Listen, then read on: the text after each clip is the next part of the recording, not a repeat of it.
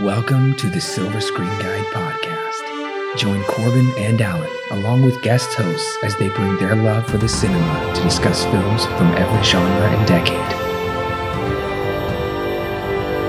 Learn about the history of the film, little-known facts, and insightful explorations while they enjoy discussing your favorite film.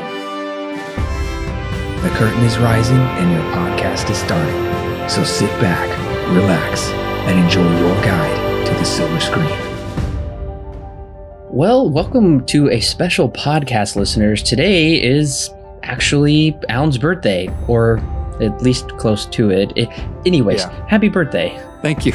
Yeah, this would be releasing, I think it's like actually the day before. I think it's on the 4th, if I'm not mistaken, is when this is coming out. My birthday's on the 5th, so it's the day before, but it's closer than the week after, so here we are. Well, you wouldn't know it. Alan is turning 50. You wouldn't. That's right. You would guess it by his voice. He sounds very young, but he's actually very old. No. Yeah, so I'm as old as my dad. Actually, older than my dad. No, younger than my dad. But only by a few years. Yeah, pretty much. That's exactly right. So, Alan picked a very interesting movie that I was really glad you actually picked. I'm gonna let you tell them what if you missed the title of the review. I'm going to let Alan tell you about the movie and whatnot, but I'm glad you did, because it gave me a really good reason to come back to this movie and dig into it, because I hadn't seen it since theaters. Yeah, no, I'm with you. So the movie I picked is Three Billboards Outside Ebbing, Missouri. Again, if you haven't seen the title, no. But yeah, that's the movie I picked for this birthday pick. And I had shuffled around a few things. And I think one of them was maybe The Lighthouse, because I mentioned that when the Oscars were happening last year, as it was one of my favorite movies of that year. Actually, I think it was my number one. Mm-hmm. That one was floating around in my head, and there were a couple of other more choices, and I was thinking, kind of, but it's not like this is the one I want to talk about this year, right? And then I came across Three Billboards. I was taking a look at my movie shelf, and I came across it. And it's like, that's the one. That's what I want to watch, because when this movie came out, it was a movie that when I walked out of the theater, because I watched it for a while, right? I watched it before it even had a trailer. I was like, keep my eye on it, because it looked super interesting to me, right? And It was a movie that when it finally came out and I finally was able to catch it in the theater, I was shook when I walked out.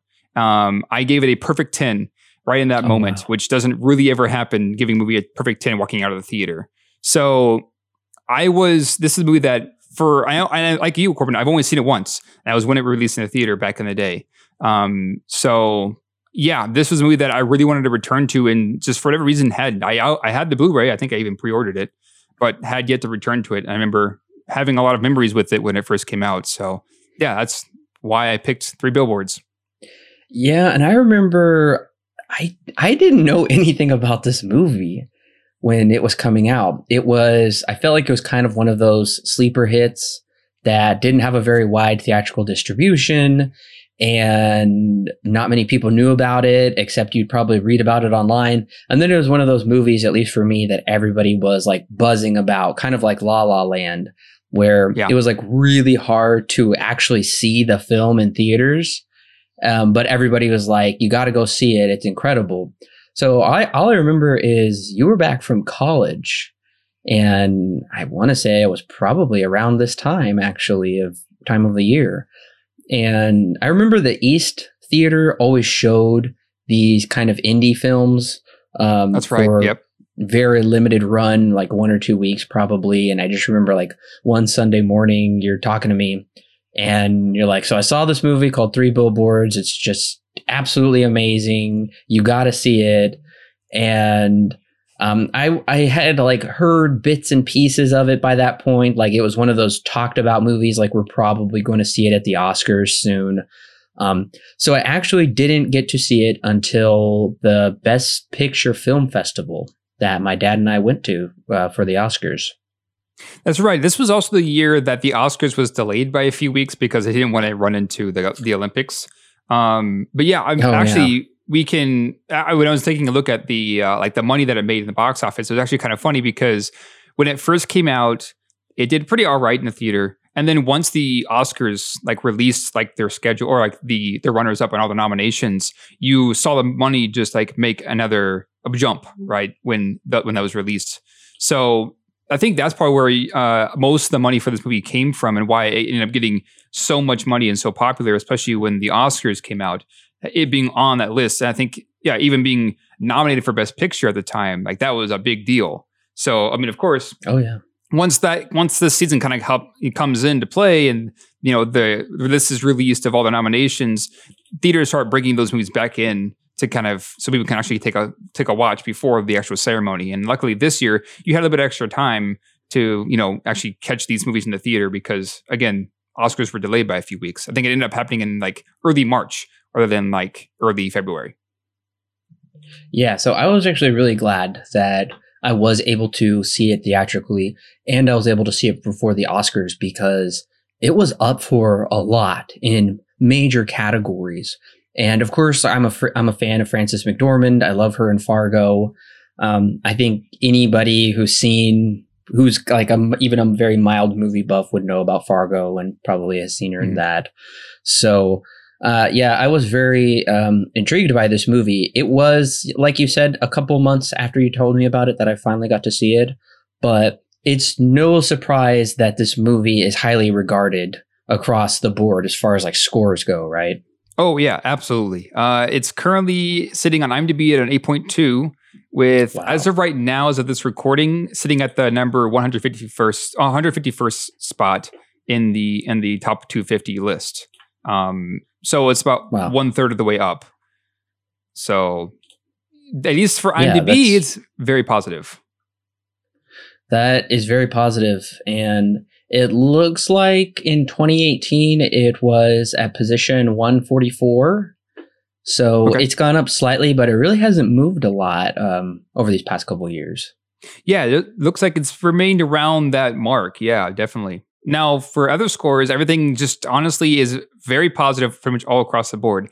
Metascore at an 88, Rotten Tomatoes at a 90% critic score, 87% audience score. I didn't find a cinema score for it.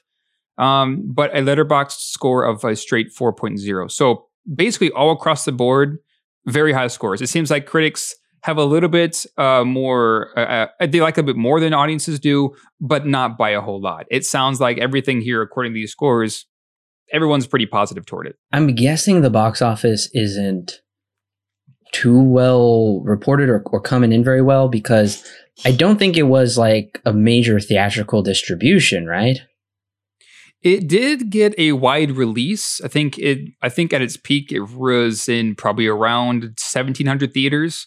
But in terms of getting its money back, it actually did rather well. I mean, especially for like a Fox Searchlight film. So it had a budget of $12 million. Opening weekend, it gained back $322,000, which, to be fair, it was only in 4 theaters when it came out. So, it's kind of hard to get into millions with that.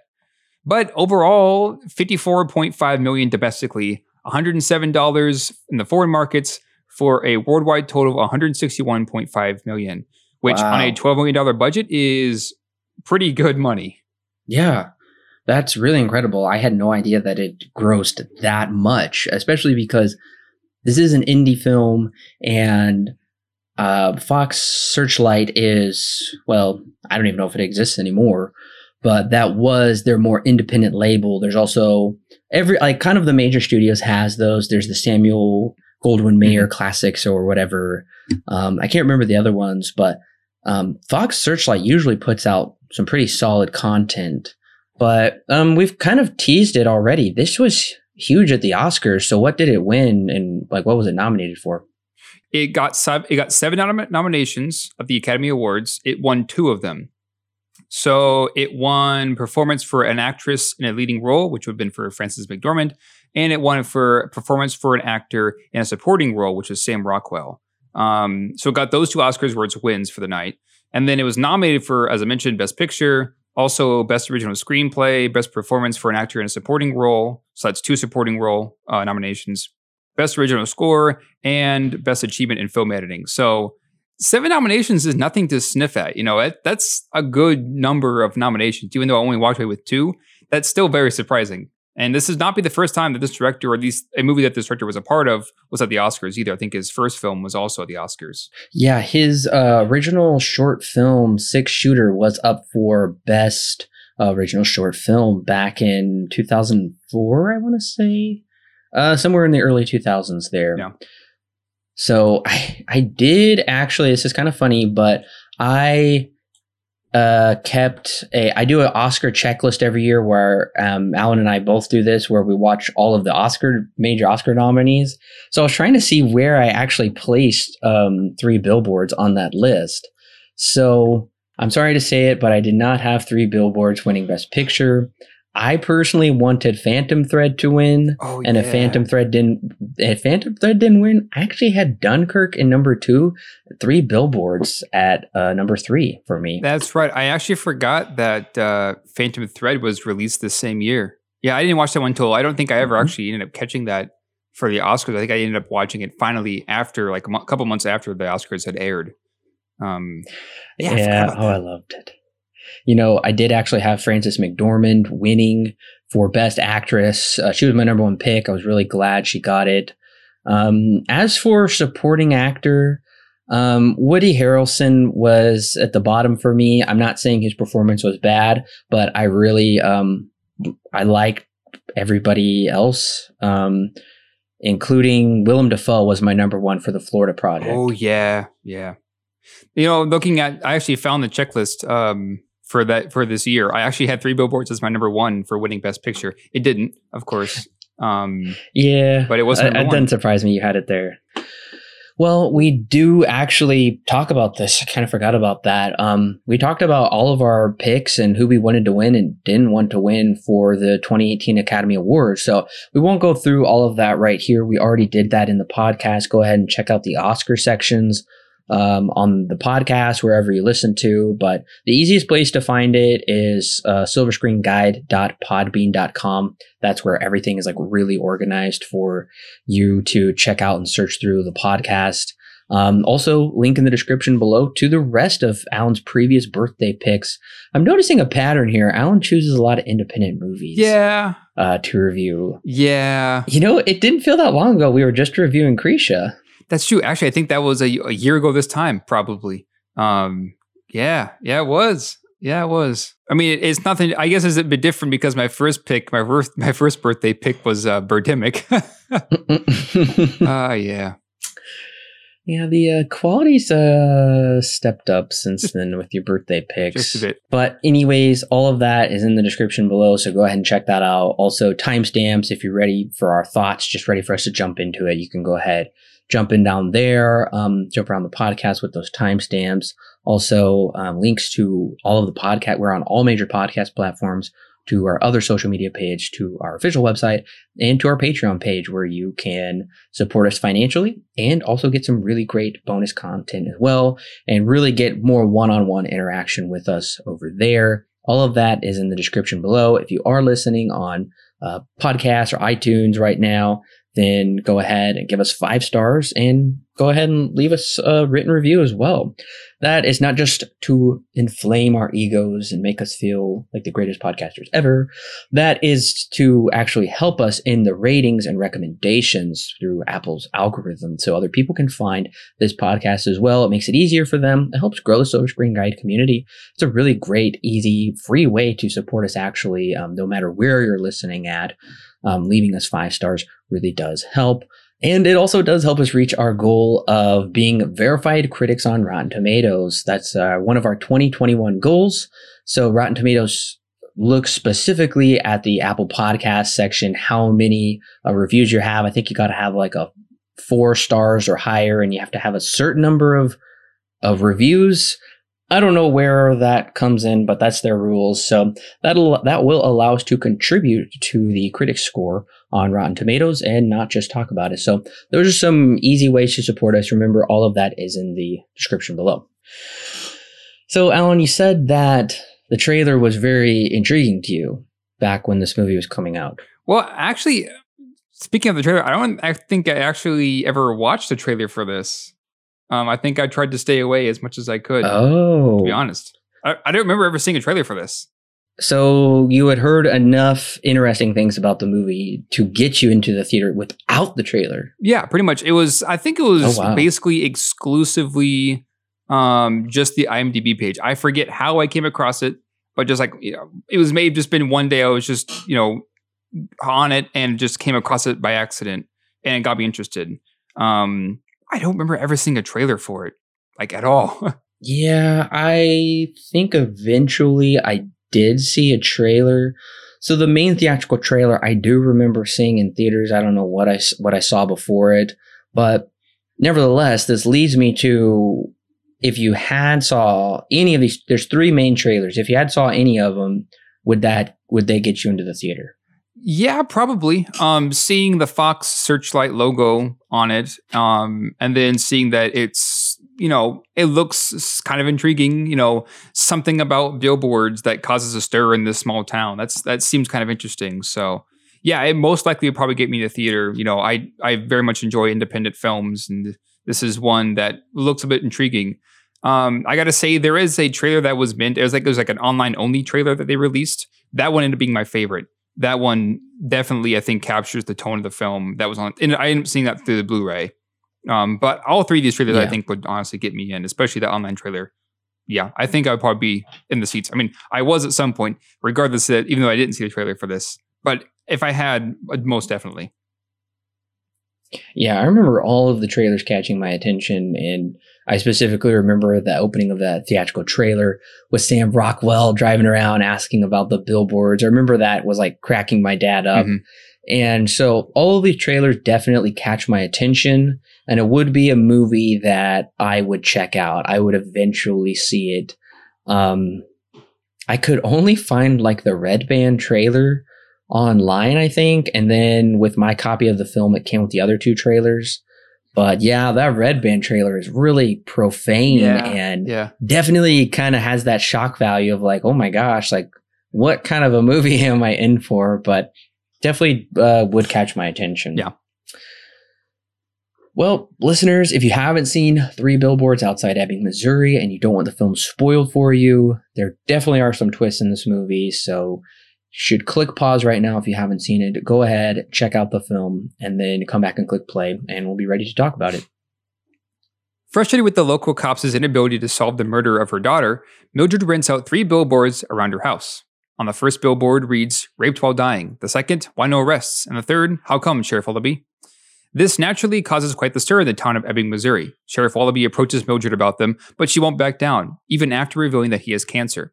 Father Montgomery visits Mildred and explains that while everyone is with her for wanting justice, they are against her with the billboards. Even her abusive ex-husband, Charlie, pays her a visit about the billboards. While at a dentist appointment, Mildred feels the disdain her doctor is showing toward her. In retaliation, she rams his handpiece into his fingernail, prompting an arrest.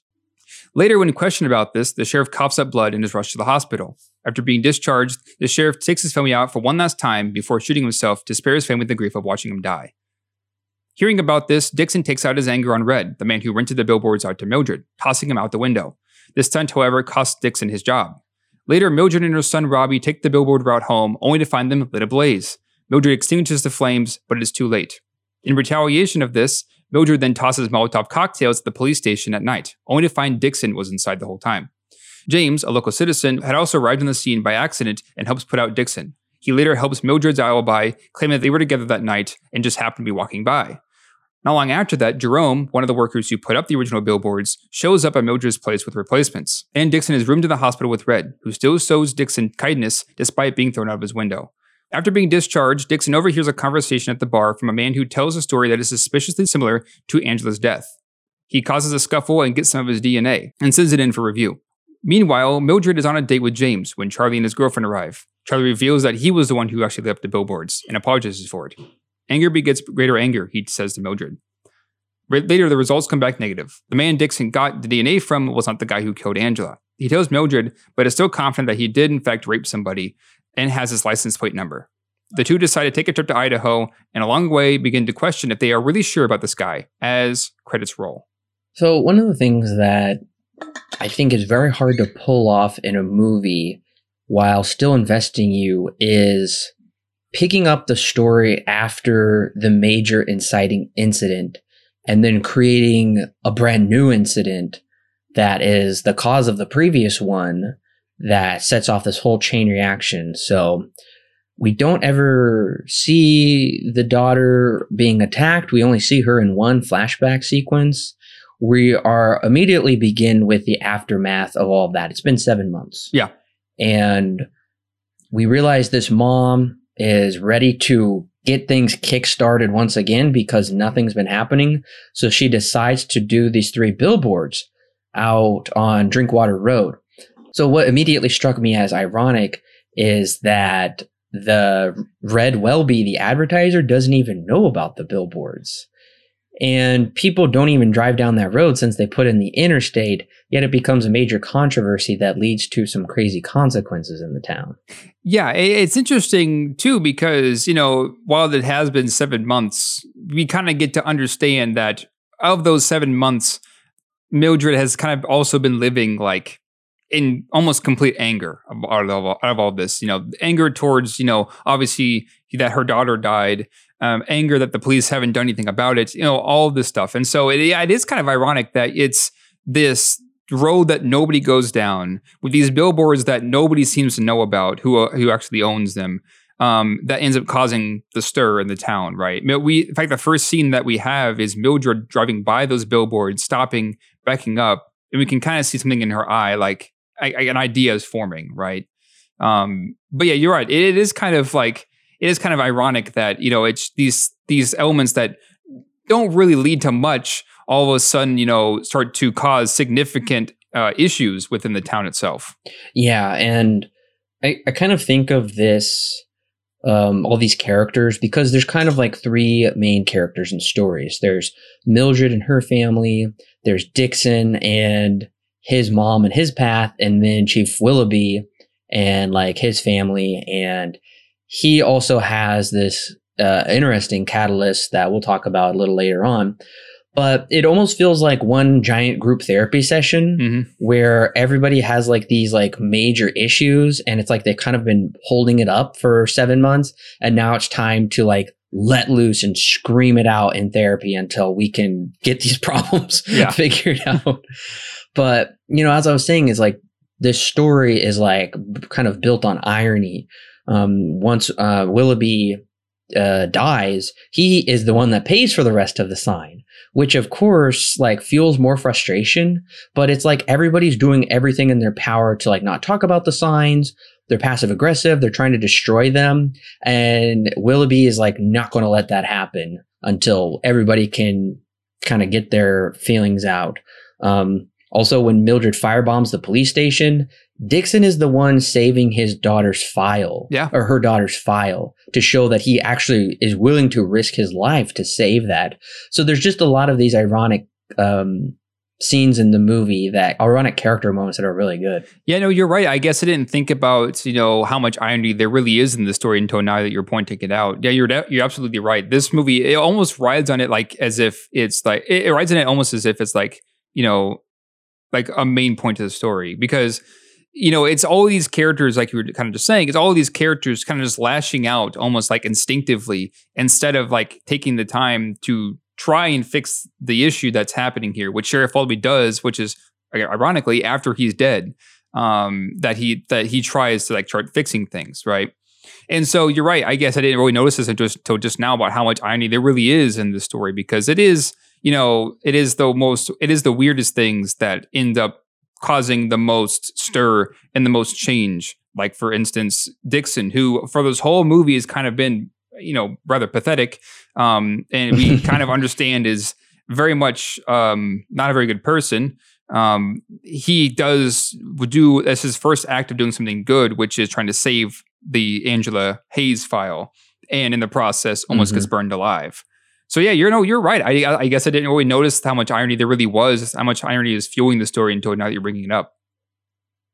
Yeah, and it's also, I think the movie is trying to tell us that we can learn things from people we never would have given a second thought to, because we may have already prejudged them on something, or they may have actually done something significantly bad in the past. But that doesn't mean they're not redeemable characters. Of like, ironically, of all places, from all people, Charlie, her ex-husband, is the one telling her that anger begets anger. And he's the one flipping tables and, what does he do? He puts like a knife to her throat or something? He he tosses the kitchen table and then chokes her and pushes her up against, like, I don't know, I think it's the wall in the kitchen. And then it's the son who comes Super around violent. and puts the knife up to dad to stop him. Yeah. But yeah, you're right though. He is. We find out before he's even shown that he was an abusive husband before they finally got in divorce. Yeah.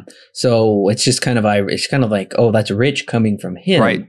Yeah. But even though it is coming from him, because he kind of doesn't have a good track record of being that example, that doesn't make it less true. Mm-hmm.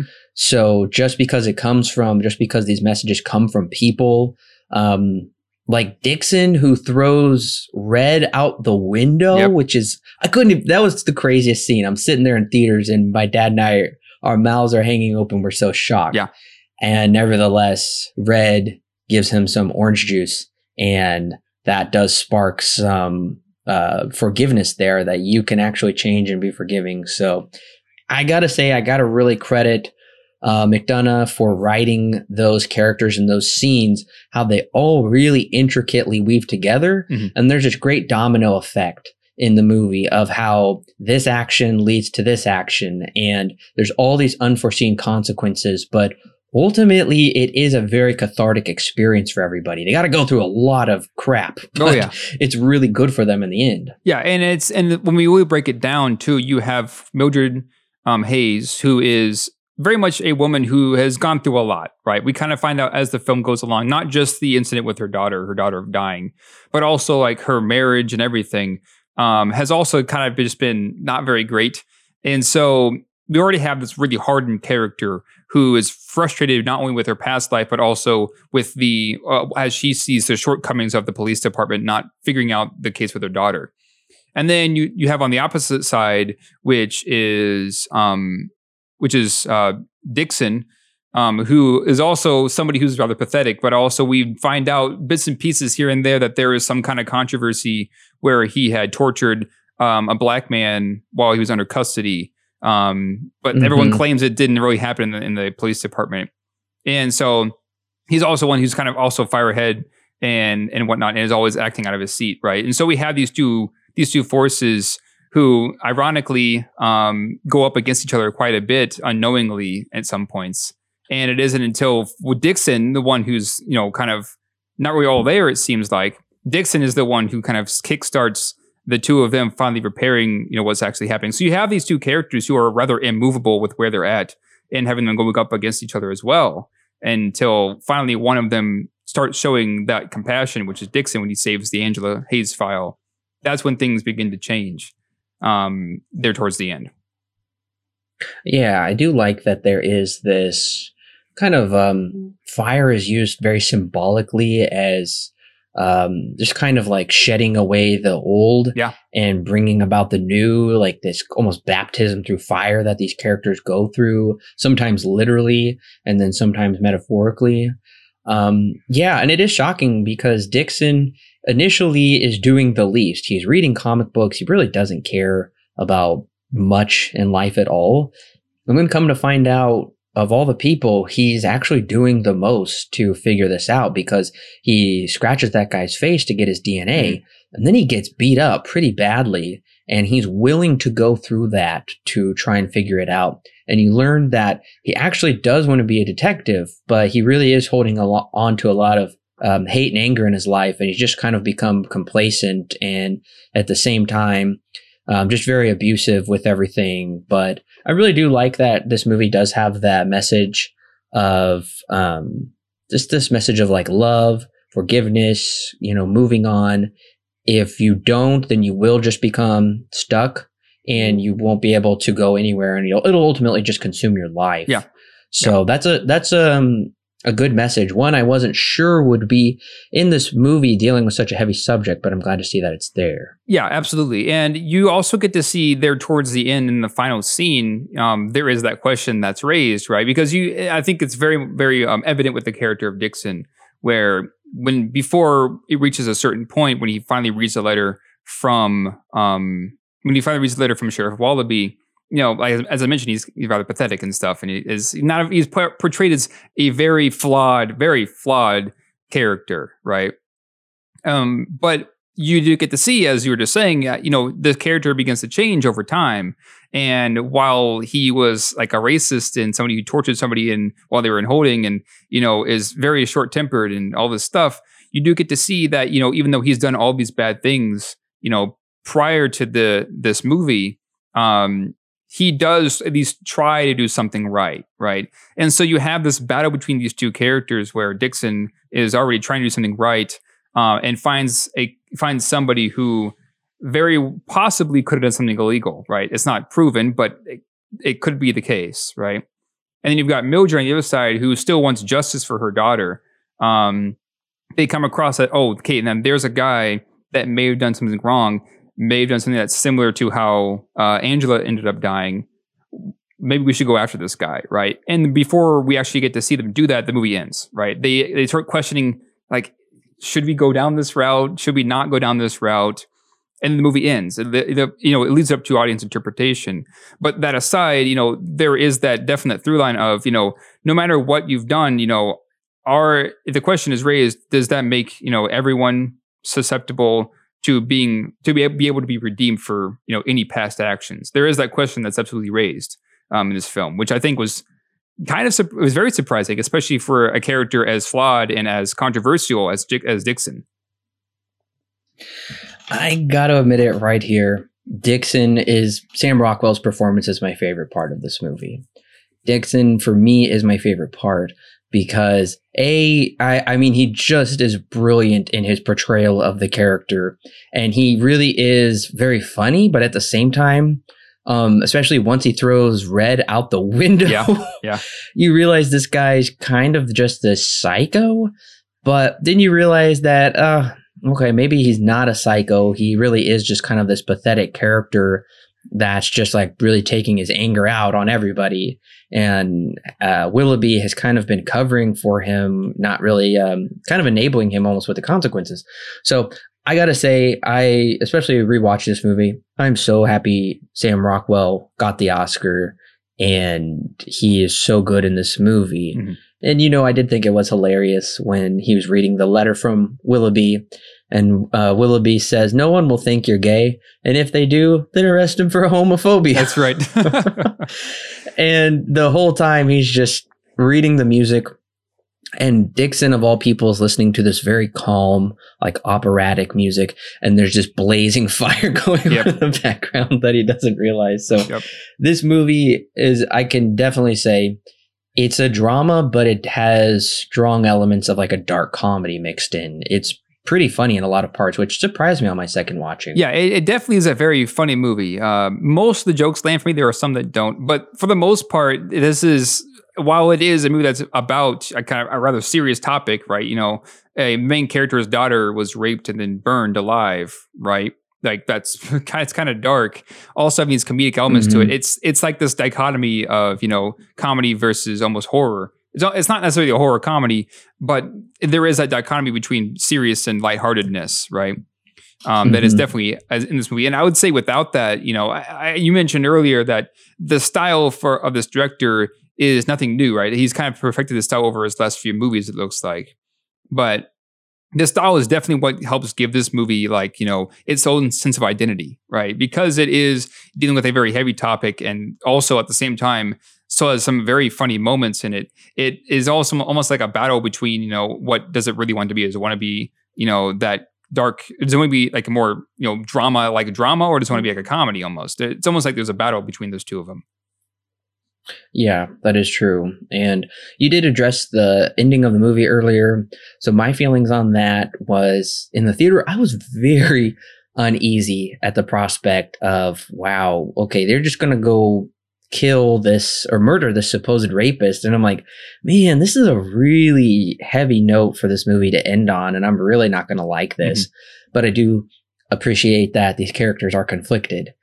And they're like, I'm not sure. We'll think about it on the way. Yeah.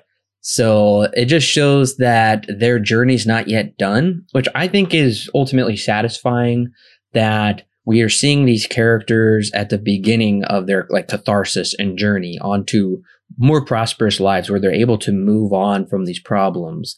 And they're going to do that along the journey. So, I mean, up to my interpretation, I don't think they will. I think that would go against like kind of where we've seen these characters' trajectory going. But nevertheless, I do like that he leaves us with that. It's not just one thing or the other. These characters are on a journey, and these characters feel like real people, and that's true to real life anyway. Yeah, absolutely. I guess my reading of it is a bit different, right? Because you have, I guess for these two characters, it's kind of read somewhat differently, right? Because you have the character of Mildred, who still is, thriving to find the justice for her daughter, right? She wants, even though it's not the guy who did it, and they know that because of the DNA that was collected by Dixon, the fact that she can put somebody away who did something similar to her daughter, supposedly, behind bars or even get rid of them, that might be justice enough in her own eyes, maybe, right? Whereas with the character of Dixon, now that he's done in his mind, he's done all this bad stuff up until now, where he's finally trying to do something good and trying to change himself. And he does find that while he does find this guy and ends up not being, the guy that they were looking for, the fact that he's going on this journey, or going supposedly on this, to put somebody away, right, to kill somebody and get rid of that bad egg, also is maybe fuel for him to feel like now I've done something, or I'm going to do something that is good, right? So it's again another conflict between these two characters, where it's all based around assumptions, right? We're assuming that this guy did this bad thing, right? Even though it was only based on a story that Dixon overheard at the bar when he was telling somebody else, which could have been highly inflated.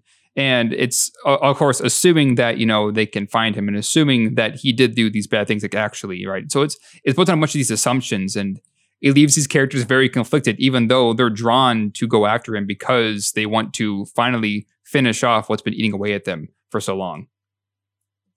Yeah, and I mean, I really think it was appropriate for, as you said, the director leaves it not necessarily on a cliffhanger, but it leaves it up to us to realize where these characters have started and where they might be going. So I guess I'm glad that we don't see this epilogue where they get there and they make one choice or the other. I think that was the best move. Yeah, no, not to make that choice on screen. I agree. I love that it is left completely up to audience interpretation.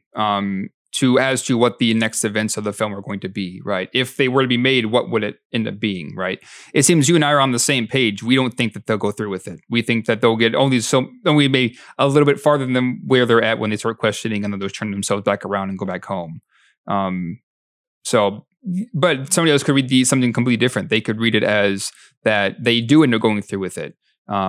And find that ends up being somewhat fulfilling, maybe. I don't know. Again, that's very, depending on who you are, you could read it very, very differently. And I think that's why I do like this ending as much as I do, because, it's rather open-ended. While you do get to see these characters go through this change, and at the very end, they're given a choice, right? They're given the choice of finding the justice that they've been looking for this whole film, over an allegation, over an assumption that this person did something bad, right? It's all it really is. It's just an assumption. Yeah, and it's interesting because Frances McDormand mostly plays this character very tough, with very little sentimentality in the character. But there is one scene that shows that she's just not purely driven by hate. She doesn't hate the police chief. She really isn't that way. She's angry and frustrated, but she just doesn't have this hate for everybody. And we notice that scene when Willoughby coughs that blood up onto her, and he says, I didn't mean it. It was an accident. Yeah. And she says, I know, baby. And just those words show that she still does have this caretaker attitude, that she has respect for life, especially because her daughter's life was just taken from her. And now Willoughby is a very young man with a young wife and children, and his life is ending as well. And I think she realizes that, especially in that moment, that she realizes his humanity, that you can criticize people through billboards or through different mediums, but nevertheless, these people are still humans with different attitudes. And they also have their own struggles of their own. I mean, it's horrible she lost her daughter, but these children and the wife are about to lose their dad. The community is about to lose one of their leaders. So that is actually a really powerful moment of where these two characters who kind of are, on edge with each other, kind of have this really tender moment together that I wasn't expecting. Yeah, no, you're right. And it comes so suddenly because he's like right in the middle of a sentence when he just all of a sudden just coughs on her, right? And it happens so quick. And the emotion in that scene flips really fast, right? It's kind of funny, kind of comedic, coming from a scene that was like kind of a little bit horrific because she drills into the dentist's finger. Only to end. Cringe. And only to end when he coughs up blood on her, and then what happens right after that when she walks away to go get somebody, he's saying to Dixon, "Let her go, let her be. She's fine, even though she was arrested for harming somebody." No, you're right. It is kind of funny how fast that scene switches from one emotion to the next. And how almost perfectly it plays it out because, like you just mentioned, it is that, Sheriff Wallaby is dying, right? So much, just like how her daughter, of course, is dying. It's kind of that almost as if it's like a reminder that, her going through all of this and, being so set on these billboards and finding the justice for whoever did this to her daughter. You have the person who's sitting right in front of him who tried but couldn't do it. Now he's dying as well. So yeah, no, you're right. It does. That scene is very well done. The other scene I would think that really hits me, and this got me too in the theater, was when they're driving down the road and the billboards are on fire. And there is one line specifically. She tells her son, "Run home, get the other extinguisher." And when she comes back, Lucas Hedges is the son who plays her son. He comes back with the other extinguisher. He's like, "Mom, don't do it. It's not really worth it." And she turns around and yells at him. She just yells his name, just Robbie.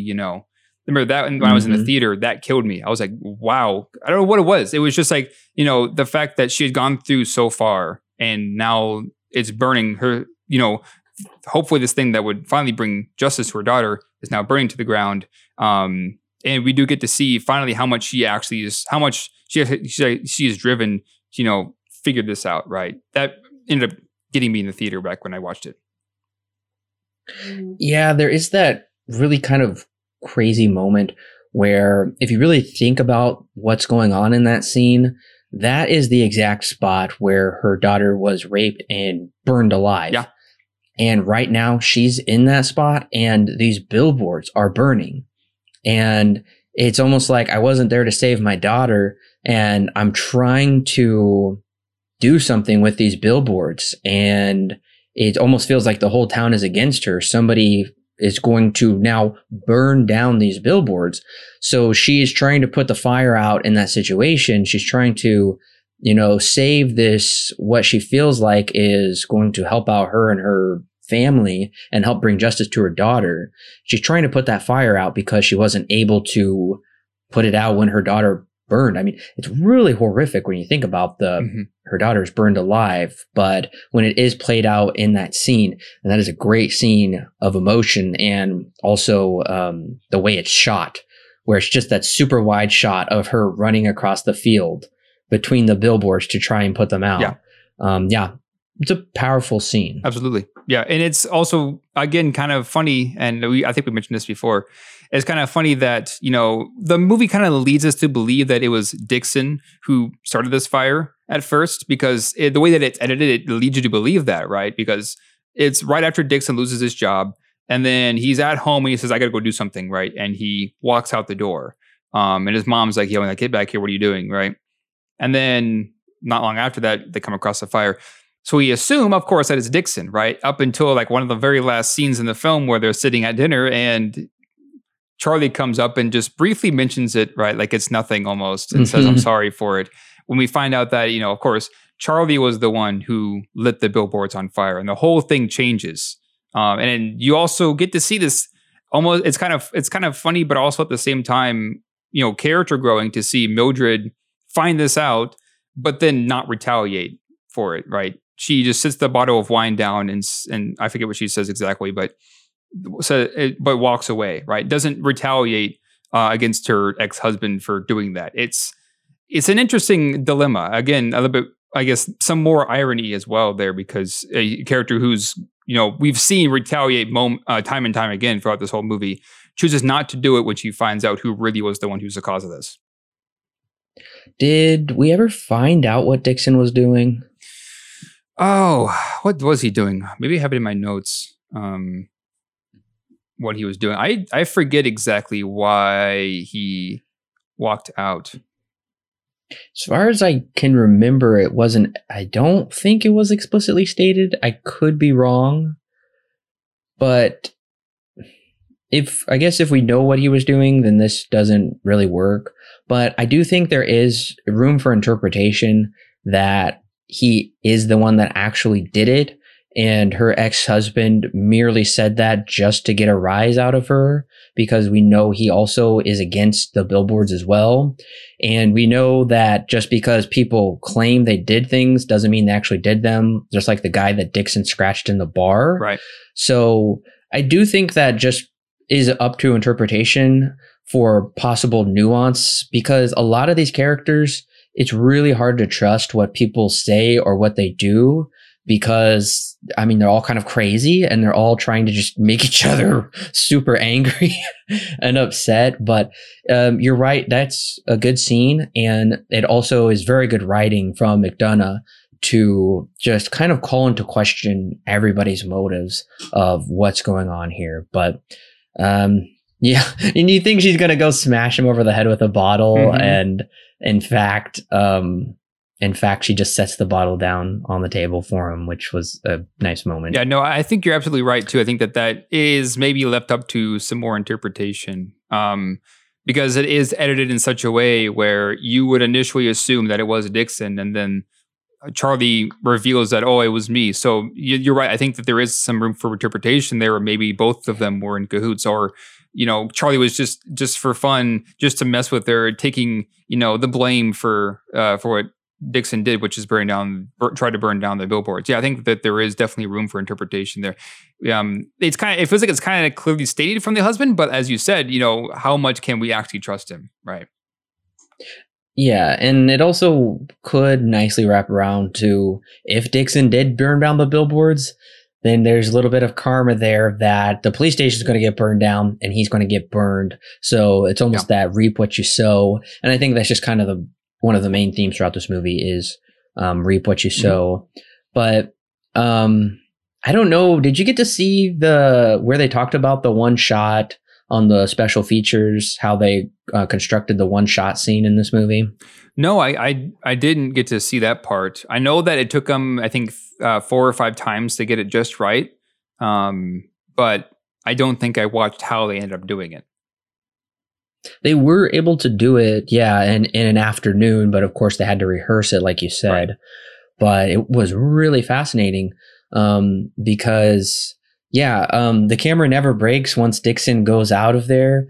The one thing that I found interesting is once he punches Red in the face and he goes down, then the actor Caleb Landry Jones runs out of the building, runs down the stairs, and the stuntman runs in. So he picks up the stuntman, throws him out, and they had this giant box of soft cardboard or something, and the person fell onto that, and then the truck drives away really fast. So by the time Sam Rockwell's down the stairs, then Caleb Landry Jones also had to run down and get all the makeup on as well.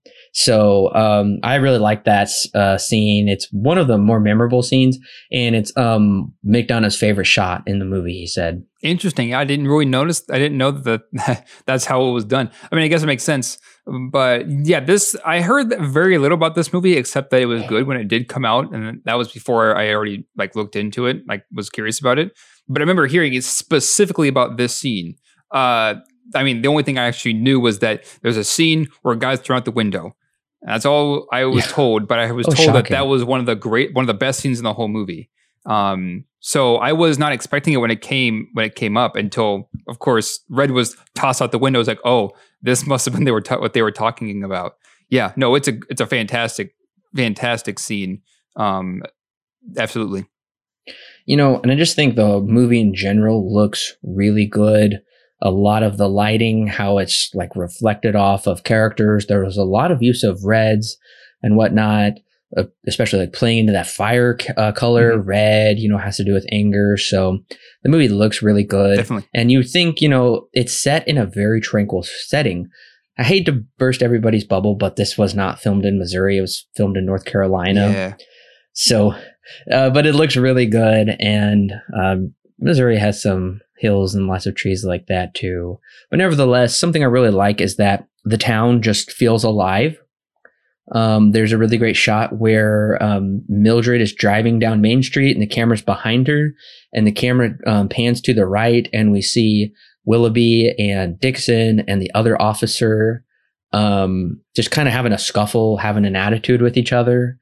And we don't know what they're talking about, what they're frustrated about, but nevertheless, we do see these characters living out their life, and we don't know what they're talking about. They're not the focus of that sequence, which is really interesting to me. Yeah, another thing kind of like that, I guess, is when Father Montgomery visits the Hayes, and he is like, and he says, we don't really see too much of this. We think there's like maybe here and there are some things, but he says like, everyone here in town, or at least those who came to church, we're with you, right? We're with you that we want to see justice for Angela. But people are not very happy about the billboards. Like everyone's against you with the billboards. There is a deleted scene that they had in at one point where it's after the scene when Willoughby coughs on her when she's walking down the street. I think it's Willoughby. Willoughby? No, you're right. It is Willoughby. I think it is Willoughby. Well, there's a deleted scene after when Willoughby coughs on her when she's I guess walking home or to her car, when a couple of civilians stop and like tell her to take the billboards down. And then Jerome, the guy who later gives her the like replacement sheets to put on the billboards, he's also in the same scene. And they're like, take the billboards down. And she's like, you touch those billboards, I'll kill you. And then Jerome is also there. It's like, yeah, she'll kill you or something like that. It was rightfully cut, but that does kind of help. I think the idea was trying to help kind of build like the town itself, right? The more being the town as if it were a character in and of itself. You kind of get bits and pieces of it in the story.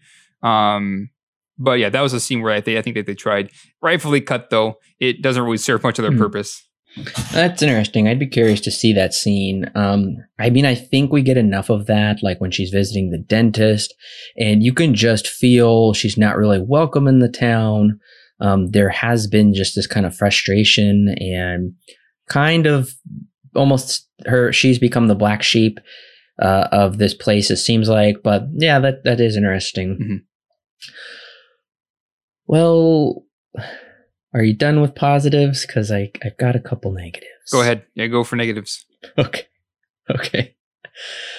So I will say, I don't know. I think I might be about to start a fight with Alan here. Well, now I'm really curious.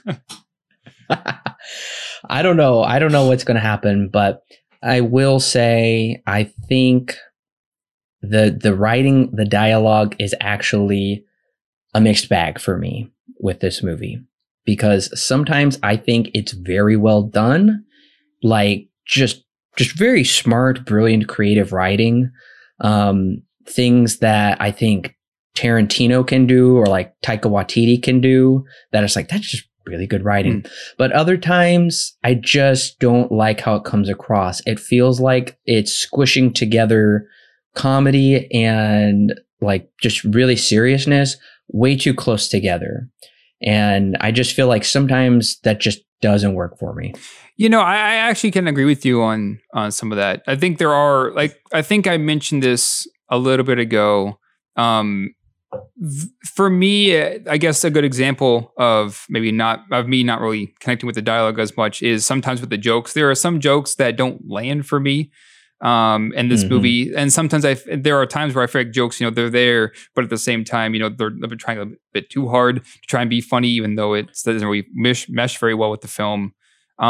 There is also, I think, a bit later, maybe to kind of piggyback onto what you were saying, just with dialogue in general. It's when Dixon is reading the letter from Willoughby, and he starts talking about, well, if you want to become a detective, you need to learn what it is to love, right? what you need to become a detective is love. Love comes through calm, and through calm comes thought, is what the line is, right? It's one of those things where, yes, it's a nice, tranquil line to say, and, you know, is definitely needed to a certain degree, but at the same time, there's like a little subtlety to it. Oh, yeah. No, I do agree with you. The two that I'm thinking of is when Mildred is talking to the priest in her house, and she gives this very Quentin Tarantino-esque dialogue, or kind of almost monologue, about those Crips and those Bloods, and how she like repeats it so often and just kind of pulls it off the top of her head, trying to relate the clergy to a gang. I just didn't really find that to work. And to me, that was coming across a little too clever, especially when she keeps repeating, you know, those Crips and those Bloods. That just didn't work for me. Also, when Dixon finds out that the DNA from that man isn't the match, and I don't remember the new chief's name, but Dixon's like, where was the classified country? And he's like, I can't tell you. And then all of a sudden he just like, I'll give you a clue. It was Sandy.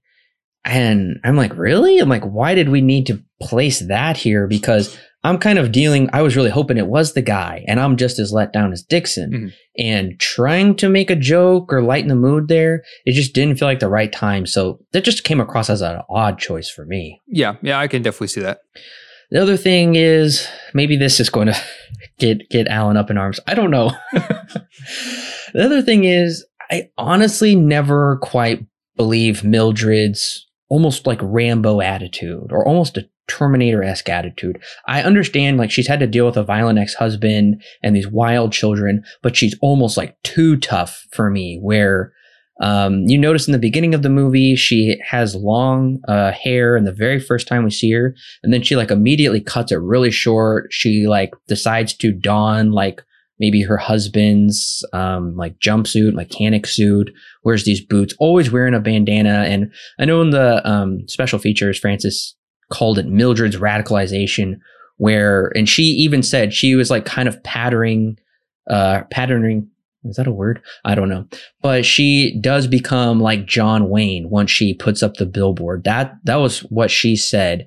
I just don't understand why she is this tough, where she just pops into the police station and she says, hey, F-head, or whatever. Just at times where she's like ready to brawl, like almost very, very intense and tough. I just never quite buy it. Yeah, I guess I can see that. I don't really have that big of an issue with her character, mostly because, I mean, for one, it is being played up to a certain degree, to, you know, at least to make her character a little bit enjoyable and not so brooding all the time.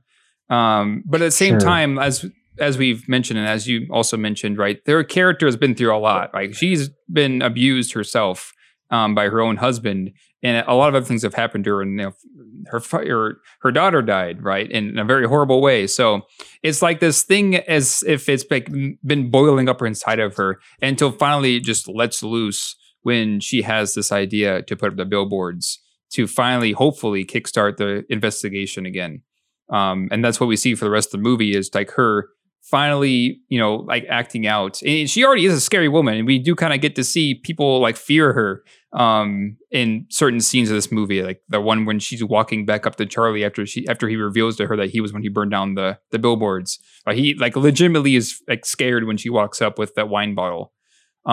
So right. I can kind of see where you're coming from, but at the same time, I think it also is played up to a certain degree because of, you know, what her character has also, of course, been through, and B, because, you know, that just helps make her character a bit more enjoyable. Yeah, and she does have some really nice, tender moments, so she's not like that all the time. Yep. And she does bring forth some great emotional drama. I think her performance is great. It's just that sometimes she feels like an action star, and I don't know if it's not like she doesn't have anything left to lose, and maybe that's why. But I mean, sometimes, like I said, it does come across she like is this action star, like she's going to go in there guns akimbo. She's got the explosion behind her. I mean, she has the audacity to take the dentist's drill and stick it into his thumb, and she just, you know, busts into the police station, doesn't give a care about anything. She burns down the police station, which I can kind of understand that anger there, but I don't know. She just comes across a little too tough for me that I never quite buy. But anyways, it's not like too dragging the movie down for me or anything like that. Do you think that maybe it's not necessarily her being tough, but her being desperate? Like desperate to finally have somebody actually do something now that it's been so long since, her daughter had died and nothing's happened. Do you think maybe that's what's fueling this like anger that she has? Yeah, I think she's just done being like pushed around or told by anyone. That's why she's like incredibly rude to the priest, and she's not really afraid of her ex-husband anymore. She has no respect for law authority. Yeah, I think you're right. I think she's just incredibly mad, and she's just ready to. She has nothing left to lose. Yeah. She really doesn't. She doesn't really care. She wants to figure this out. She's ready to cause controversy and whatnot. I think you're right that she really is desperate, and she's just not going to take gruff off of anybody anymore. I just think the way she's written sometimes comes across like it's kind of funny in some sequences, but at the same time, it's like, yeah, I don't know. I feel like you and Liam Neeson could maybe team up for something. You're like super tough. Yeah. I will say my utmost major criticism with this movie is the way I feel it portrays suicide. You don't forget the suicide scene in this movie. You just don't forget it. Yeah.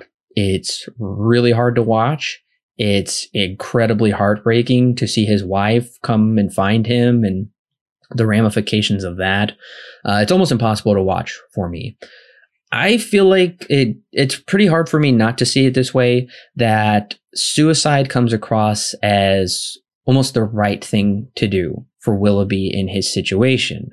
He doesn't really have anything left to live for. It's only a matter of time. So it does seem like suicide for Willoughby is the right thing to do. He, instead of being a burden or having these bad memories that his wife has to go through of like taking care of him, he just wants them to remember their last best day, this perfect day, which is kind of this very romanticized, sweet sentiment. But I don't think that is very noble whatsoever, even though I feel like the film tries to portray it as it's best if I just go and leave this world. I'm going to write these letters, and through the letters, I'm going to be able to help these people. Nevertheless, it's a surprising twist about 50 minutes in, and we still have an hour left. I just feel like they're almost portraying it as okay or the right thing to do, whereas I feel like it would be much more right and noble for him to either live through the cancer and still try and bring them together, even though he is an example. As he's dying, he's still able to help bring these people together, or they could have just had the cancer take him really fast and he could have still written these letters and died. But I feel like the suicide was just not appropriate. Did not like it at all. Yeah, that's a very complex part of the story as well.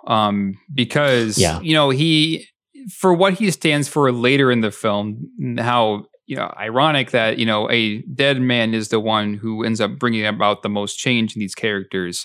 You're right. It is the fact that it is how he goes out that is probably the most controversial. I do agree with you. It is controversial that, he doesn't want his family to watch him die. Rather, he would like to let them live with all the good memories that that they have of him before all that bad stuff happens. Right. So no, you're right. It is very controversial, and even now, I don't really know. I'm kind of with you, but I also don't really know, where I stand exactly with his decision to do that, right? Because it is one that you bring up a good question. Is it noble for him to do that, right? Do the ends justify the means for his character, at least, even though he does commit suicide? And even though he does commit suicide and bring his family all that grief, does that mean that what he did afterwards, which was try and help these other two characters out, and of course there are other people as well, and get them down on a more correct track? Does that justify what he did? Right? It's a very complex question. It's one that even I agree with you. Even something that I wrestle with now, even watching it, where it doesn't really, it doesn't really portray suicide in, I guess, a light that I guess I agree with, kind of with you. It's kind of hard to say, but I do understand where you're coming from. It does show the heartbreak of the family. And he talks about, like, I know you'll be in pain now, but in the end, you'll get over it, and you won't have to, I won't be a burden, and you won't have these bad memories. I mean, I'm going to definitively say right now, suicide's never the answer. Yeah, absolutely. It's never a good thing to take your own life, especially for your loved ones. And I find it just kind of utterly ridiculous that he's like, I don't want you to have bad memories of, my wasting away body. Well, she has to have a memory of you shooting yourself in the head out in the barn. I don't know how that's any better. Right. And honestly, maybe they're playing up on some more irony there, right? Even though he thinks that he's going to bring about more good than bad if he ends it now instead of later, which maybe in a roundabout way he kind of does with other characters, how they go down a different path because of him. Maybe that's it. I don't know. It is one that, you have to like rack your brain around because of, trying to figure out and maybe even try to what I like to call, or even try to empathize with them. Like, why would he make this decision now? Is it really going to bring his family more joy than pain? Right. At the end of the day, is that really going to be the case? It's hard to say. It's hard to say. And like I said, maybe they really were going, or maybe director Martin McDonagh was also still going for some irony there as well. Like, this movie's already filled with it, so maybe he was trying to go for some more there as well. It's definitely ironic that Willoughby was never any use to Mildred in real life. She felt like he didn't do enough. And also, he didn't seem to be like that good of an example to Dixon. He was just kind of keeping him from going off too far, I guess. But nevertheless, the ironic part is that once Willoughby dies halfway through, then characters are kind of, tension definitely heightens big time by that event happening. And there's a lot of heartbreak, but there is some catharsis and characters do grow out of it. I'm just saying there's no noble example to be found in that just because he wrote these letters. McDonagh clearly chose suicide as a means for this character to go out, and doesn't seem to show really any downsides to it, especially because the family is the one that's affected most, and they're pretty much out for the rest of the movie. In the next scene, yeah, we just see the wife crying, and the movie never circles back onto them as well. So it's just, for a heavy movie, this makes things a lot heavier, and it just comes across as like the right thing to do with the way the dialogue is written and the way that characters' lives seem to be better after his death because they're able to read his letters or something. Right. All I'm saying is it didn't have to be this way. It didn't have to be suicide. He could have died very quickly from cancer, or he could have caught something else and died that way. The suicide, I just felt was just way too heavy for this already heavy movie, and I just don't like the message they're trying to go with it. So it really does surprise me, but I was also surprised that he went out so quickly, and he gets the Oscar nomination even though he's in half the movie. So, yeah. I mean, I don't know if we talked about this, but did you think he deserved the Oscar nomination? I would like to have seen more of him. I think that seems to be, from what I've heard, that seems to be like a general consensus. Everyone wanted more of his character. Yeah. But I agree. Yeah. So it's hard for me to say if I would have liked for him to get the Oscar, because I also feel like there's not enough of him in this movie to like justify like, oh, he absolutely needs to get this Oscar. I think he does a very good job, but I do want more of him. So I don't know. I mean, he didn't get it anyways. He got the nomination. It went to Sam Rockwell instead, rightfully, I feel. But it's hard to say. Yeah, once again, I agree. I don't think there was enough of him to probably garner the nomination. I think he did really good, but I don't think he did anything outside of, I mean, I think he's just a great actor. Woody Harrelson's a great actor in general. Yeah, that's true. So I just didn't see anything really special that he brought to this role, except maybe the suicide type thing and the way that was all played out was, I don't know, maybe that caught some people's attention. I don't know, but I will say I was surprised. I'm like, wait, I thought he's going to be in the rest of the movie. Yep. And, but honestly, between Harrelson and Sam Rockwell, such intense competition that I felt like there was no way, Rockwell wasn't going to win it. Oh yeah, absolutely.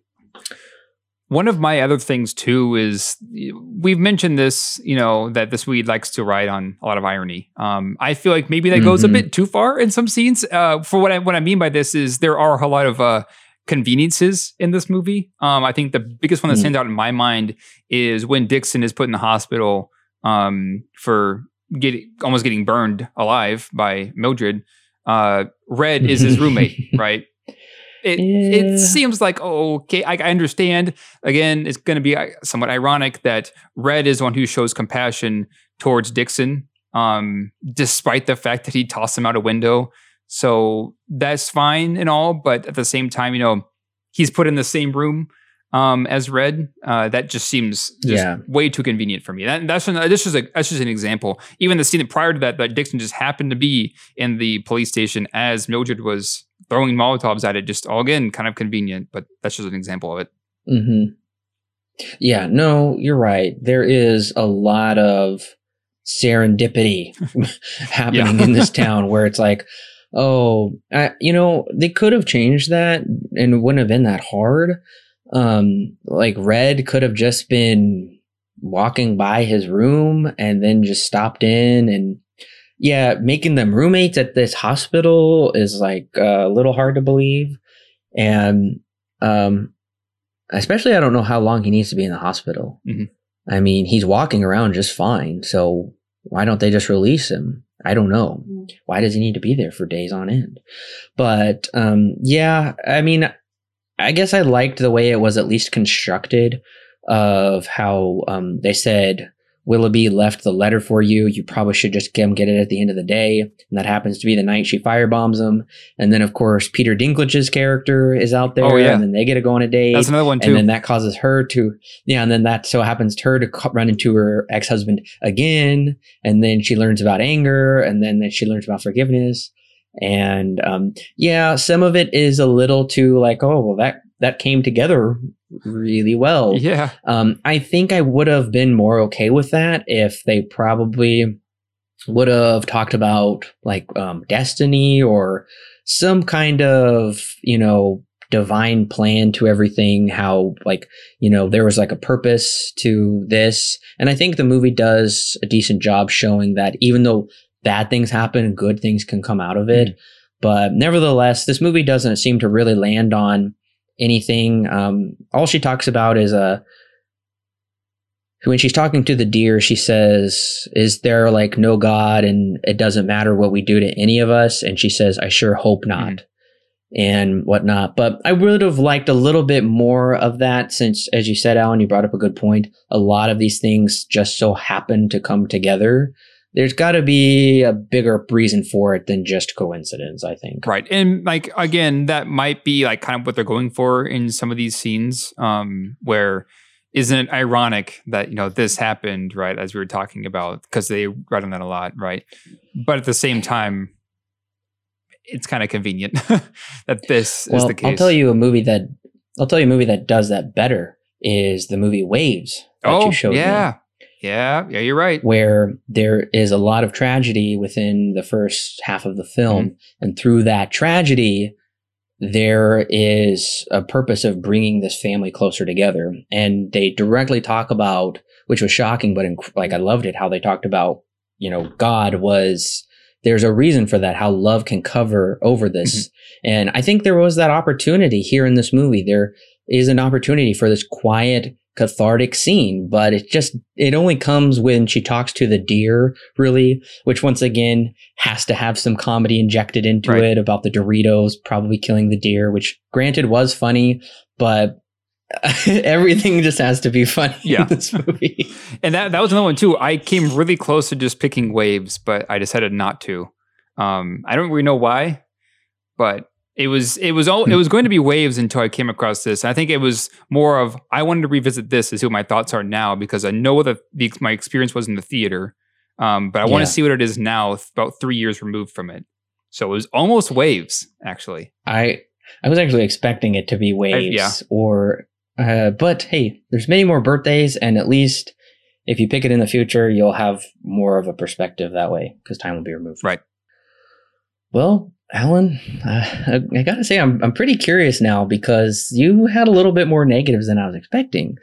So I am curious because you did say you gave it a perfect 10 when you came out of the theater. So now I'm curious, what is your rating and recommendation for Three Billboards Outside Ebbing, Missouri? So I guess the reason why I picked Three Billboards is because I was more curious to see what my thoughts are now.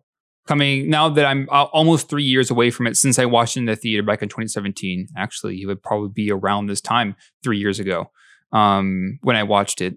I wanted to know what my thoughts were, being so long away from it. Because like you, I only saw it in the theater when it was released, right? I have the Blu-ray of it, but I haven't touched it since. So I wanted to know, that was my biggest question. What would be my thoughts coming into it? And I remember my experience in the theater was, like I mentioned, I was taken away. Like I wanted this movie to go on for another 4 hours just to sit and live in this world when it finally did end up ending, when it did end. So I walked out giving it a perfect 10. Would I give it a perfect 10 now? Not necessarily, but I think that I got more out of it coming back to it after so many years than I did that first experience in the theater, right? That biggest message of anger begets greater anger, where these two characters just go back and forth for so long, and it almost ends in one of them dying, right?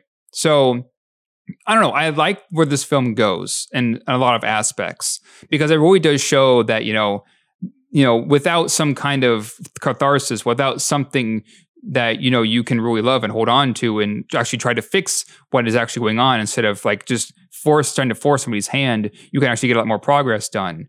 I do like that idea. But at the same time, there are some conveniences and there are some things that are controversial, especially with the suicide. But I think part of it is at least it's a good discussion piece movie, I feel. It's a good movie that you can sit down and talk about, like, okay, well, are the actions of Sheriff Willoughby, are they justified? Are these two characters justified to go off and kill this supposed rapist that they found, right? So at the end of the day, I do still like this movie, and I'm glad I own it on Blu-ray. But I don't think my experience is nearly as taken away as I was in the theater, which I wasn't really expecting it to be. I was more curious to see where it would go. So I'm going to give it an 8 out of 10, but it's going to be a solid recommend from me. Martin McDonagh's Three Billboards is a borderline brilliant piece of cinema. Weaving together dark comedy with heart-wrenching life issues is something not many writers can do. Rarely have I laughed and had to look away in the same movie, and that's what makes Three Billboards so unique, aside from the really long, unusual title. On top of that, the veteran actors in this film give some of the best performances ever put to cinema. I'm especially looking at you, Sam Rockwell. I do have a significant issue with the nobility message on suicide. Also, despite earlier praising the writing, sometimes it just doesn't work, and oftentimes can come across as uneven or characters playing almost caricatures like in a Tarantino movie, which just feels deeply out of place in this often grounded world.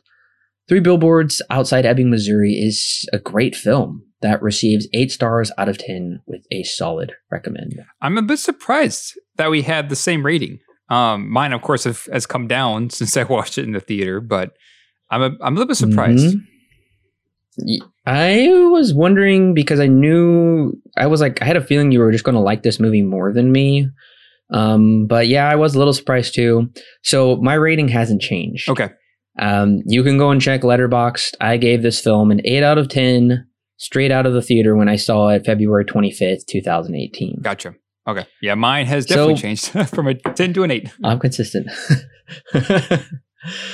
Nevertheless, as we said, we've both picked this one up you picked it up on Blu-ray. I got it really cheap on iTunes 4K, but I really want the physical copy though. And I think the physical copy last time I checked was cheap. It was like $7.99 or something. Dang. Yeah, I mean, Amazon's been going crazy with that kind of stuff lately, so I wouldn't be surprised.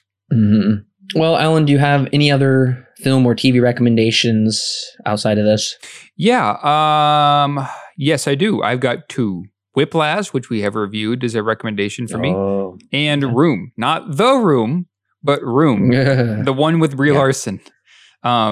Very different films, but no, those are the two that I would definitely recommend. Those kind of have like the same kind of like indie feel to it, but at the same time are very much films that I really, really enjoy. So those are the two that I would recommend. Now, for this review, I did go back and watch all of Martin McDonagh's, his entire oeuvre of work, and that's not a whole lot, which is surprising, honestly. So I did start with his short film, Six Shooter, which he was up for an Oscar for that film. Six Shooter is, I say, a very solid short film. I definitely recommend checking it out. That came out in 2004. And then I moved on to his first feature film, In Bruges, which does star Colin Farrell, and he brings over Brendan Gleeson from his short film Six Shooter, and I thought that movie was just great. The dialogue, you really do get to see where the sharp, witty dialogue comes from, and where that like European humor really does come from, and where it may not translate as well into more of this American types rural setting. But anyways, I absolutely loved In Bruges. I highly recommend that movie. I gave it an 8 out of 10. At this time, it was streaming for free on Peacock, so I definitely recommend checking that one out. And then I moved on to his 2012 film, Seven Psychopaths, which does bring in Woody Harrelson, Sam Rockwell. He brings back Colin Farrell. He also brings in Christopher Walken. Abby Cornish is here.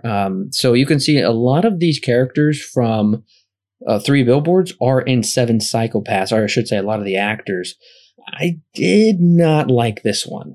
I thought the third act was actually really good. The first act is kind of interesting. The second act I just get really confused with. My main issue with Seven Psychopaths is he really is full bore, really to me trying to be like Quentin Tarantino. He brings in a lot of Sergio Leone's spaghetti western type stuff, which just seemed really strange. And then of course there's a lot of Coen brothers Big Lebowski type plot elements mixed into this movie. I didn't think it really worked very well at all. I understand I'm in the minority. It's certified fresh on Rotten Tomatoes. It has a 66 Metascore, 7.2 on IMDb. Clearly critics and audiences really like Seven Psychopaths.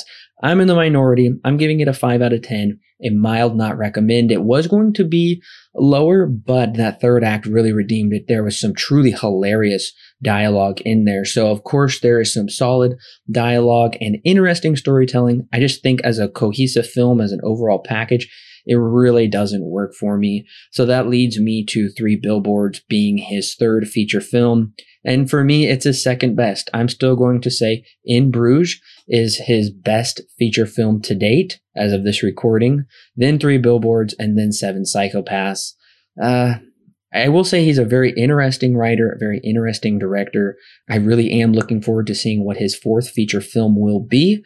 But those are my thoughts on his other movies. So of his other films, definitely please check out In Bruges. I think it's a really solid, especially for a first film. I'm very impressed by it. Well, since it's Alan's birthday pick, he came up with a question after the show. So the question I have is, and I asked this mostly because this film does have a little bit of controversy around it. So with maybe the character of Willoughby between you and I, Corbin, at least. And then I know that there's some controversy, like I mentioned earlier, with the character of Sam Rockwell. But my question after the show is, do you agree with Three Billboards Outside Ebbing, Missouri? Of course, if you've seen it, there's a big asterisk there. I mean, you can't really I would implore you not to judge something before you Right. rate it. But yeah, that is the question after the show. Do you agree with Three Billboards? Well, I'm pretty excited for next week's review. Very excited, actually. So am I. We have actually seen this movie. I know listeners, you're like, wait, what? You've seen this movie? Yeah, we were actually supposed to review this like many months ago last year. Yeah. We were supposed to do this like it was supposed to come out in September. Yeah. No. I think that was the date it was going to come out before they just did it anyways. It was supposed to come out in July. Yes. So if you haven't guessed what we're already talking about, we are talking about Tenet, Christopher Nolan's 11th film, which we will be reviewing next Monday. You can hear our full thoughts then. I'm almost going to say, from what I've just been hearing, it's his most controversial film. Yeah, no, you're right. That's what I've heard too. It's pretty controversial if it's like, apparently if it's like actually good or not is what people were conversing about. Yeah, I mean, I know some people that think it's really brilliant, and some people think it's just pretentious rubbish. Mm-hmm. I don't know where we're going to come down, because we actually saw it in the IMAX theater. So I have seen this movie once. I'm excited I get to watch it with subtitles this time. Yeah, same here. Because we were together when we watched that. And there's a reason why we didn't do a review over it, but we'll talk about that next week. Yeah, so I'm actually excited. I can pause, rewind. I can actually know what they're saying, what's going on. So I plan on diving deep into it. I think there's only 1 hour-long bonus feature on the 4K Blu-ray that I got. I'm going to watch that definitely, so I can understand this movie as best as I can. Yeah. But I'm glad that we're able to wrap up Nolan, because we were supposed to wrap it up last year and it didn't work. We could have watched it and probably reviewed it, but I got married, so I wasn't even in the country. I saw it and I left the country a couple of days afterwards. That's right. So there's a good reason why we're just now getting to it. There's a good reason why we're just now getting to it. We have also finished reviewing all of the Rocky and Creed movies, so all of those are ready for you to listen. Our next series, outside of finishing Tenet, is we're going to be reviewing the now Bill and Ted trilogy. Yep. Which I'm completely new to. I haven't seen any of them. Same. That makes 2 of us. I would be brand new to this too. I hardly knew that they existed, I think, outside of maybe knowing that the first movie was a thing. Well, Alan, a happy birthday again, and thanks for joining me. Sure thing. I gotta say, I am really excited to see what Martin McDonagh's next project is, now that he has all these Oscar nominations under his belt, and he started with the Oscars with 6-Shooter, and his other 2 movies are just super interesting. So extremely curious to see where he goes next. Fortunately, he's not one of those quick turnaround filmmakers. Usually his projects take about 3 to 5 years to come out. But until then, very curious to see what our final thoughts are on Tenet and how we are ultimately going to rank that across Nolan's films and see where that falls, which... Go back and listen to them. We've pretty much enjoyed all of them. So we will see you next week, listeners, with Tenet.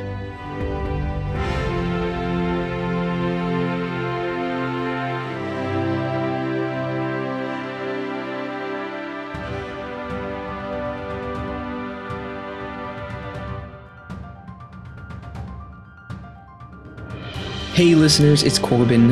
Don't forget to check out the exciting links in the description below that will connect you with more great movie reviews for your listening pleasure, and our YouTube, Facebook, and Twitter page, and of course our official website where you can read great articles and sign up for our free weekly newsletter. Also, if you want exclusive bonus content such as extra movie reviews, movie commentaries, and our thoughts on the latest movie news and trailers, plus more, then check out our Patreon page. It's a great way to help keep this show free, and it gives you great content that's yours to keep. All of that and more is found in the description below. Don't forget to subscribe whether you're on YouTube, Apple, Google, or Stitcher, or your favorite podcast service. And while you're at it, please leave us a 5-star review so other movie lovers can more easily find our podcast. We love talking about movies, and we love talking about them with you. So don't forget to share with your friends and family, and we'll see you next week, listeners.